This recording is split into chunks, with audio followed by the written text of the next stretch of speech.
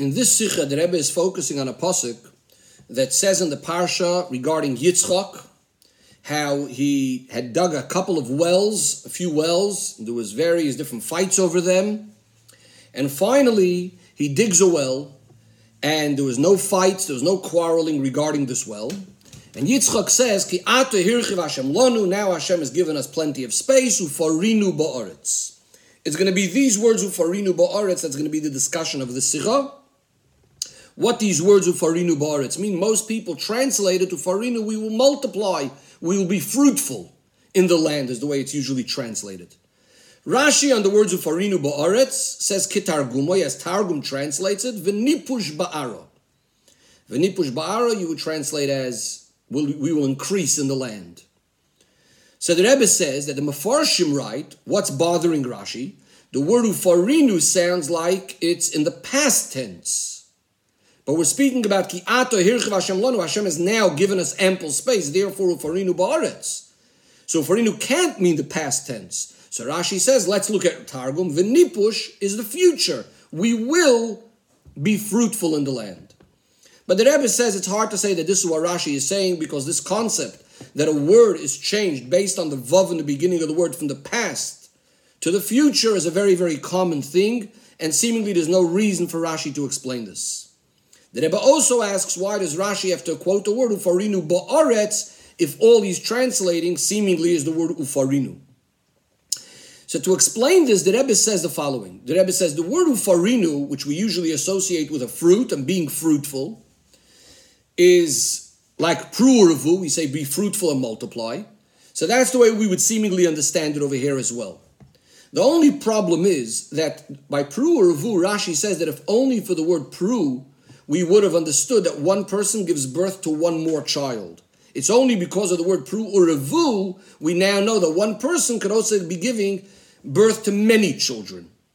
The problem in our pasuk is it says ufarinu, but so it means having children seemingly, but if it would only mean having one child, how does that fit with what it just said before? Ki ata hirchiv Hashem lanu, because Hashem has given us so much space, therefore ufarinu ba'aretz, we're going to have many children, we're going to have one child.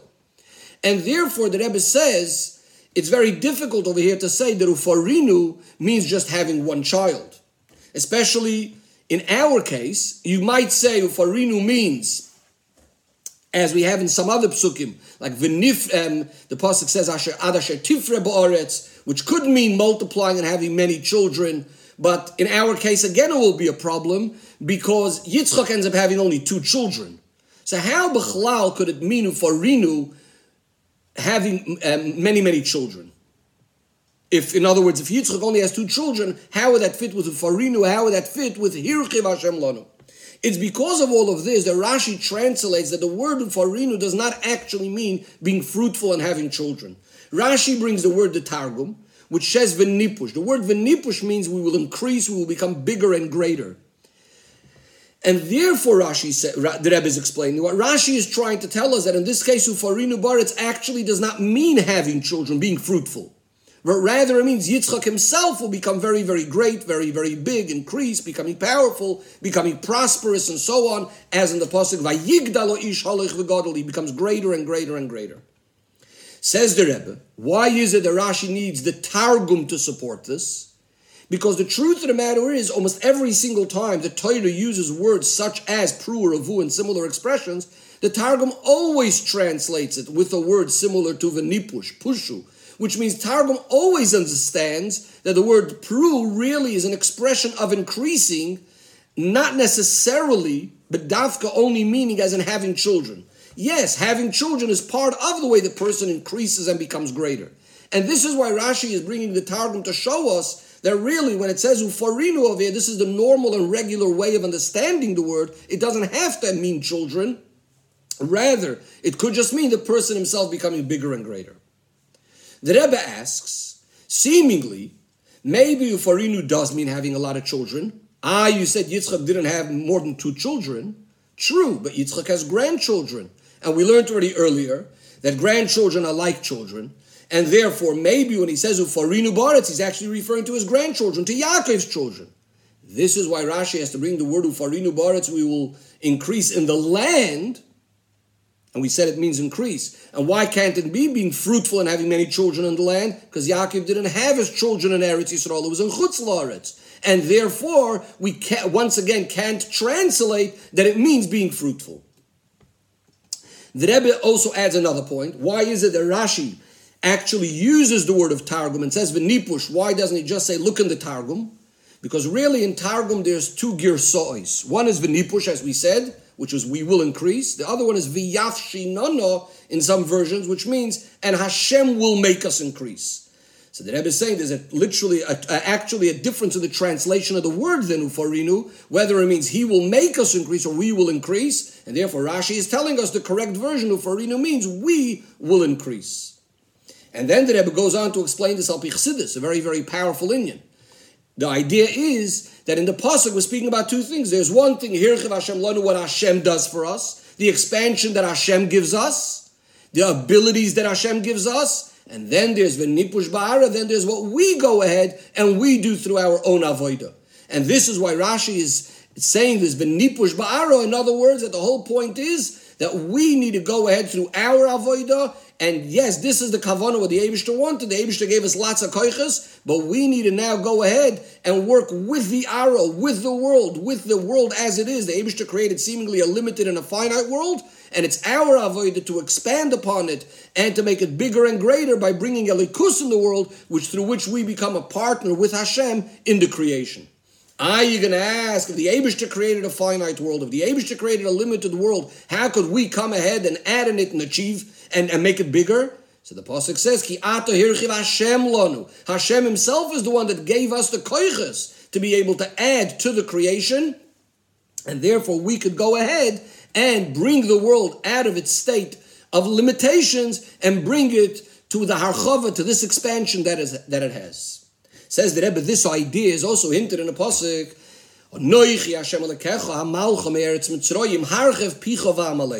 Here too we have the same idea.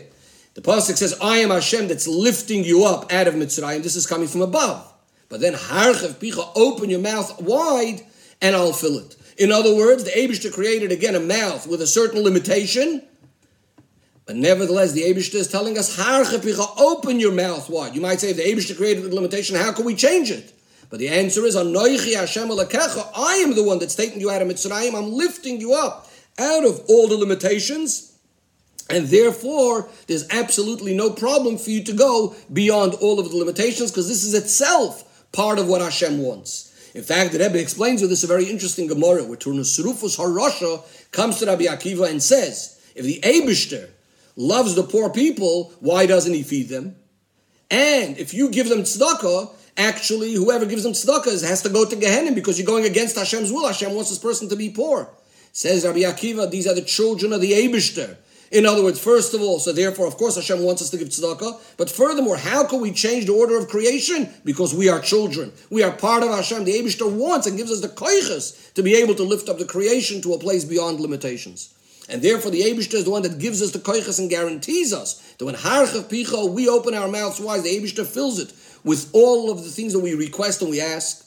And this too is in the words ufarinu ba'aretz. What is ufarinu ba'aretz? We will increase. It's not even a bakasha or a tefillah. We're guaranteed that when we do what the Eibishter wants, of course, we're going to get to the tachlis and we are going to achieve ufarinu ba'aretz, to bring down into the land and into worldly matters the greatest levels of elikus, and making the world a dira b'tachtonim for the Eibishter, where there will be a tremendous galus elikus when Mashiach comes.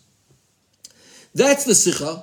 I just want to point out one interesting thing from one of the Ha'aras over here, a very fascinating Ha'ara, which is specifically connected to the year when we're learning the Sikha right now in many ways, because we're Tavshin Pei Aleph right now, and it's a Ha'ara that's related to the number Pei Aleph. The Rebbe says the pasuk we were quoting, Harchev Picha V'Amaleyu, is in capital Pei Aleph in Tehillim. What's the idea of Pei Aleph? Says the Rebbe, this same idea. On the one hand, Pei means a mouth.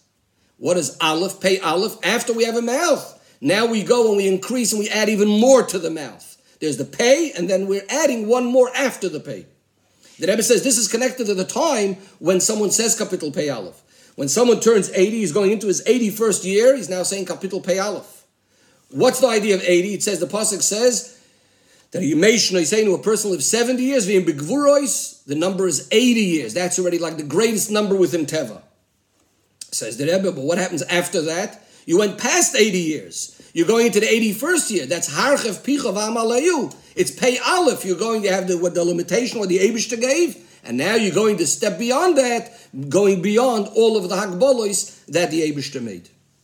In this order, the Rebbe also points out a very, very interesting thing, that if the idea of people saying the Kapitlach according to the age, the Rebbe says is hinted in a very interesting way in Kapitel Ayin Beis in Tehillim, which finishes with the words Kolus Filois David ben Yishai.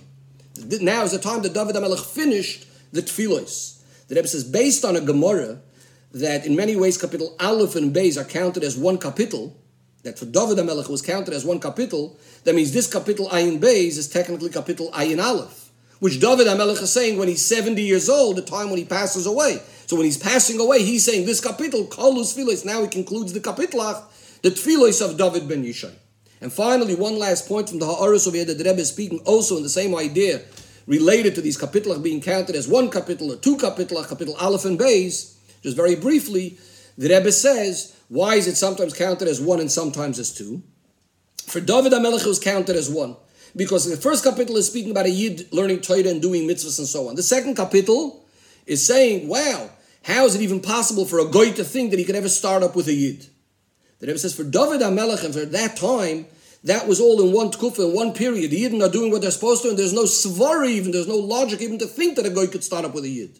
But for most of the time of the Golus, it actually comes at two separate times. There's a time Yidden are doing what they're supposed to be doing, but we're waiting for the time Mashiach will come, and finally we're going to be able to say, Lomarak Shagoyim, how could a Goy even think of starting up with the Yidden? Yoshev Bashamayim Yischak, the Eibishter laughs at them, and so on and so forth, and giving the Yidden all the brachos, me'ata v'yad olam.